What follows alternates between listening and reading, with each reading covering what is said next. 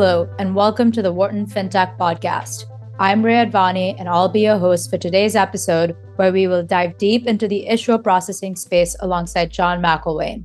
John MacIlwaine is the CEO and co-founder of Highnote, an embedded finance company setting the standard for modern card platform management through differentiated payment experiences. John has over 2 decades of experience across technical and management roles at global financial companies. Prior to founding Highnote, he served as the general manager of Braintree, a global payments platform that powers some of the world's most innovative and fast-growing companies, including Uber, Airbnb, and Dropbox. During his tenure at Braintree, John was instrumental in driving the company's global growth and expansion. Before joining Braintree, John served as the CTO of Lending Club, where he laid the groundwork to establish the company's technical foundation while driving innovation across the organization.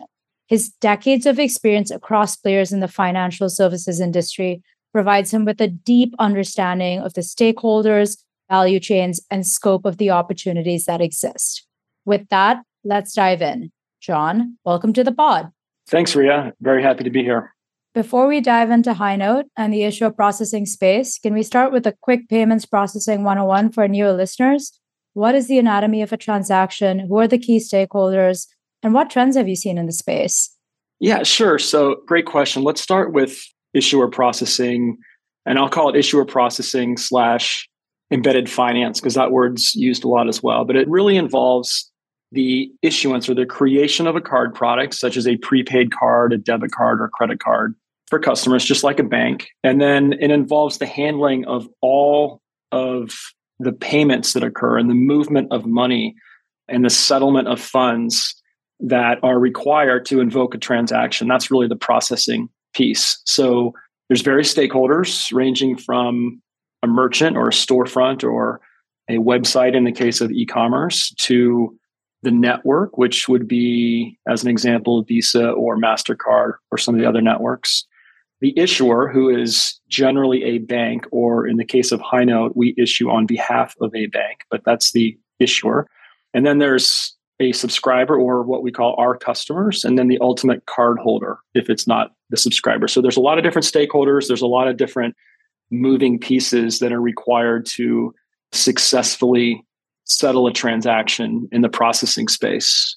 I mean, in the past, this was mostly handled by large banks. And I think now through modern platforms such as Highnote, companies can really, in a sense, leverage embedded finance and card issuing in ways that haven't been possible historically. And this allows, just as an example, this allows them to say, extend their brands by creating a branded product and to facilitate frictionless payments with settling an invoice, as an example, with a virtual card, or streamline invoices, or pay their employees. Like, there's a lot of different use cases and really exciting emerging use cases that have just begun to emerge, I would say, in the last 5 or 10 years. I think the trend is only accelerating. In that context, how have legacy players in the space like FIS and Fiserv responded to the shift to non-financial institutions offering financial products? Well, it's a good question. I think the legacy players that you mentioned, in the driver's seat when it comes to large scale, kind of fit in the box, if you will, type capabilities like massive transaction processing or overnight large batch-oriented settlement activities. But I mean, what's really happening now is the innovation, sort of the need for innovation and the need for businesses to invoke or embed financial transactions into their flows with their customers is really pushing beyond what these legacy systems were designed for. And so that's given rise to platforms like Highnote, which is built for purpose. We really designed this platform to handle unique use cases or to handle multiple types of programs, if you will, on a single platform. So it's really built for innovation and nimbleness that it's much more difficult to support for some of these larger players because they just weren't built for that. And I think it's that enablement that allows companies to move faster, to be differentiated, to compete more effectively, and to not have to look like kind of every other customer of a legacy provider. That's what's really driving our growth. And I'm personally just excited to be right in the midst of all this exciting innovation that's occurring within payments. Just to double click on one of the threads you mentioned, could you maybe explain to our listeners an example customer to which Highnote would be well positioned to service? What are some of those newer use cases that you're able to enable that the legacy players would not be able to? Yeah, I think I'll pick on one that may not be really necessarily well understood by everyone, but it's a very interesting vertical, and that's the fleet vertical or the fuel card vertical. And so, as everyone knows, as an example, when you're buying things on Amazon or online, ultimately they have to be delivered. And to be delivered, a truck driver or a van driver has to show up at the location. And so there's a large business around fleet cards and really the payment methods that are used to fill up with gasoline these trucks. And so fleet's been it's not a new business, but it's been a very interesting business in the sense that the requirement to evolve capabilities within fleet really resonate with platforms like Highnote because we can support things like telemetry on the vehicle. In other words, where is this truck at the time that it is filling up with fuel? That's one example for something that requires a little bit more innovation in the space. But more than anything else, the ability for our customers to launch different kinds of products. So it's not just the fuel card. Our customers want to then offer these fleet companies the ability to, as an example, pay out their drivers on a payroll card, earned wage access card, or to manage the expenses for maintenance or non-fuel related expenses. And as you begin to sort of get into the different requirements of a business that's running a fleet, you quickly see that there are multiple opportunities to leverage embedded finance and embedded payments in ways that reduce complexity, reduce costs, and enable these businesses to move faster and be more competitive. So at Highnote, we offer all of those programs: prepaid, debit, disbursement, fuel cards, invoice management programs. And that's really allowed businesses to partner with Highnote in ways that they don't all start out with leveraging all these programs, but can move through an evolution and a growth cycle with Highnote without having to switch partners or to deal with the burden and complexity with integrating multiple providers. And that's really, I think, a trend that will continue. The value proposition seems pretty clear for new and up and coming businesses in terms of time to market. But theoretically, do you think that Highnote could ever power a card program at a bank or a financial institution? Players like Marqeta seem to have ventured into the space with the announcement of their tokenization as a service program with the Citi commercial card. What would need to be true for this to be a possibility? We've spoken to many of the larger banks in various use cases because, banks are doing a lot of different initiatives and many of them at scale. Traditionally, in those types of sales engagements, oftentimes there's friction, like you're up against perhaps an internal sort of buy versus build decision or other internal issues which slow adoption. I think our platform is very well suited to handle card programs at banks and even offers sort of the ability for these banks to address, say, evolving demands of their customers in terms of things that they either have to make the buy versus build decision in terms of, are we going to address this demand ourselves or partner with a platform? And so I think you're going to see a lot more deals done with regard to modern platforms and large banks. It's not an either or. I think they can exist in ways that benefit end customers and allow banks to get into sort of areas and serve the market needs perhaps faster than they could if they needed to build this themselves. So we're seeing that. We're talking to banks, and we think that there's a good fit there in certain niches. So the world's changing, and I think that it does represent a pretty interesting opportunity.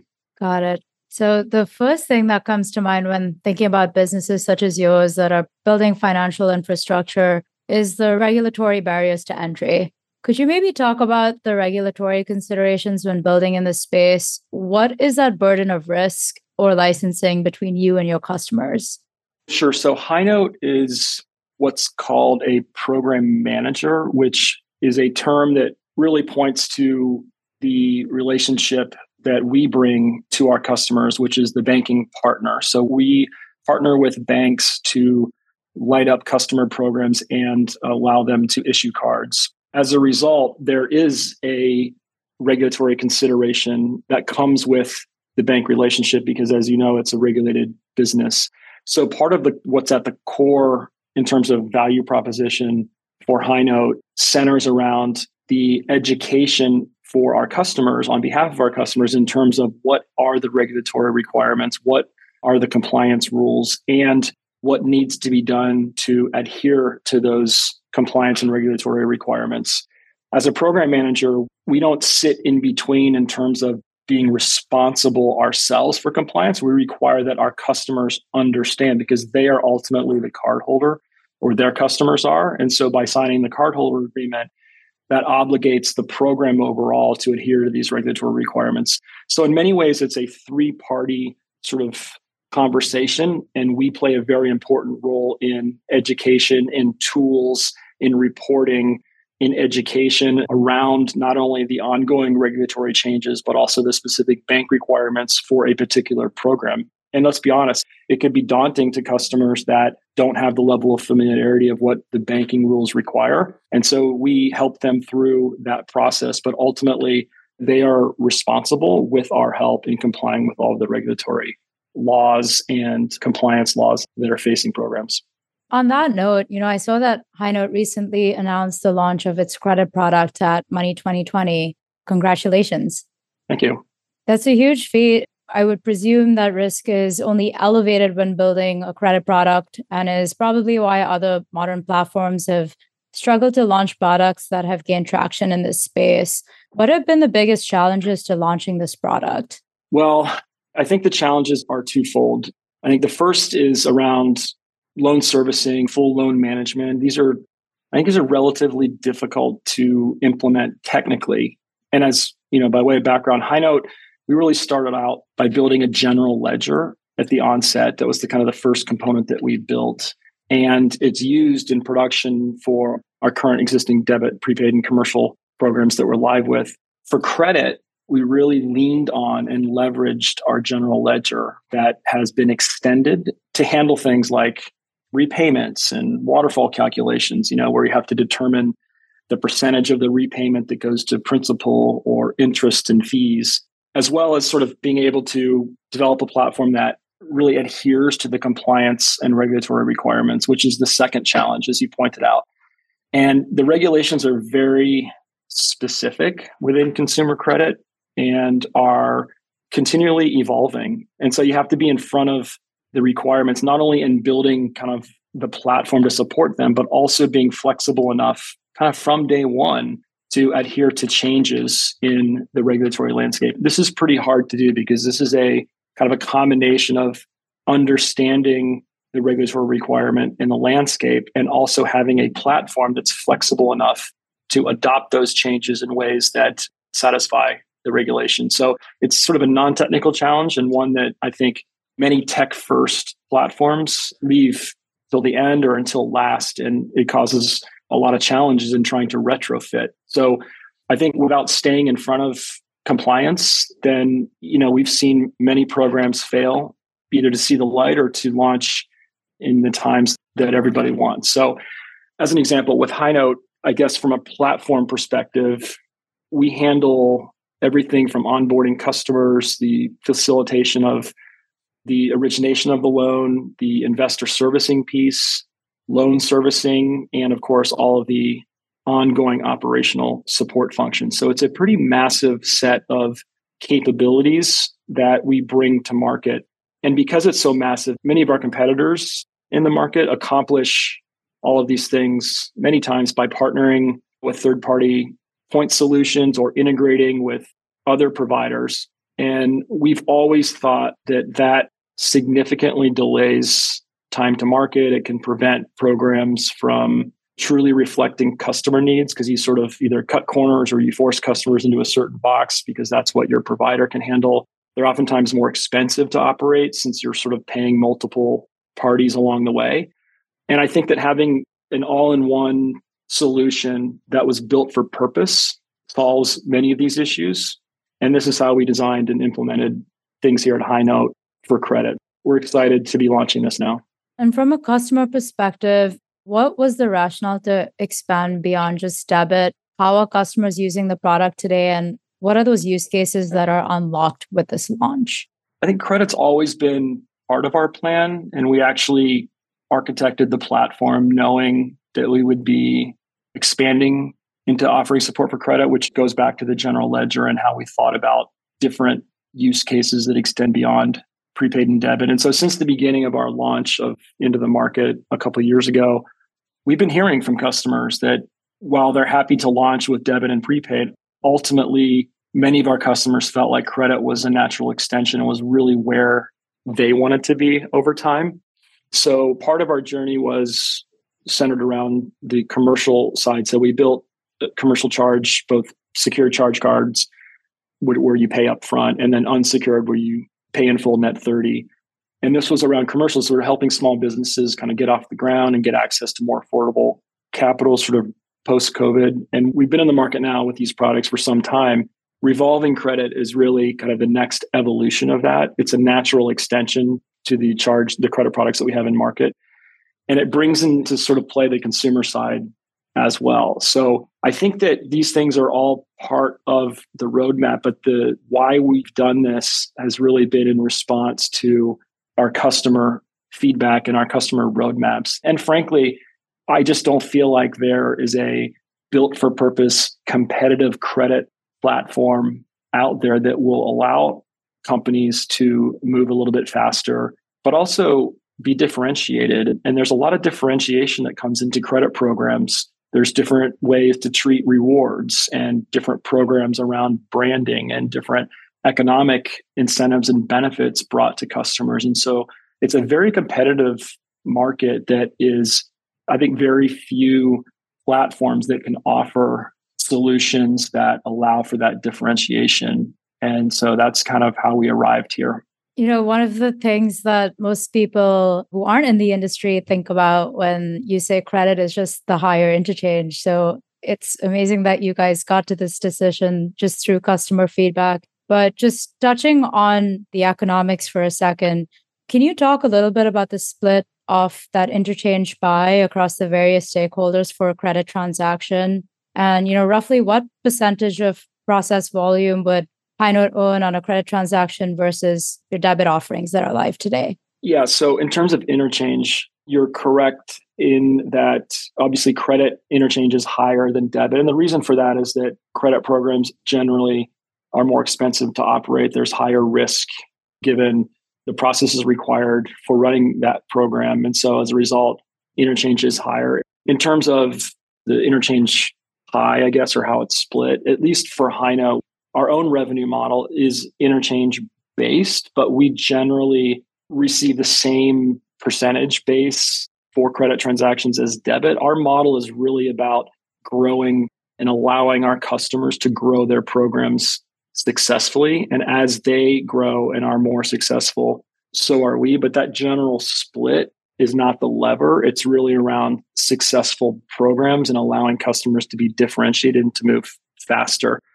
In terms of what percent process volume between credit and debit, I actually think credit will emerge as a larger market, primarily in the consumer side. Right now, most of Highnote's programs are on the commercial side. So that mix, I would envision, begins to shift over time as we penetrate more and more on the consumer credit side. But again, a lot of this is based on demand coming from both existing customers and existing subscribers that are in market on a program that they're not happy with, or they want to change or grow in ways that are difficult. And so that's where we think Highnote really can fit this emerging need across a large swath of programs that are already in market. Just to pull on that thread, what do the switching costs look like for corporate that might have an issuing program with another modern platform? Yeah, it's a good question. I think everyone probably knows that switching out a card program, at least in the payments world, is no necessarily easy task. I think if it's a virtual card only program, that obviously is quite a bit easier because you don't have plastic cards out in the field.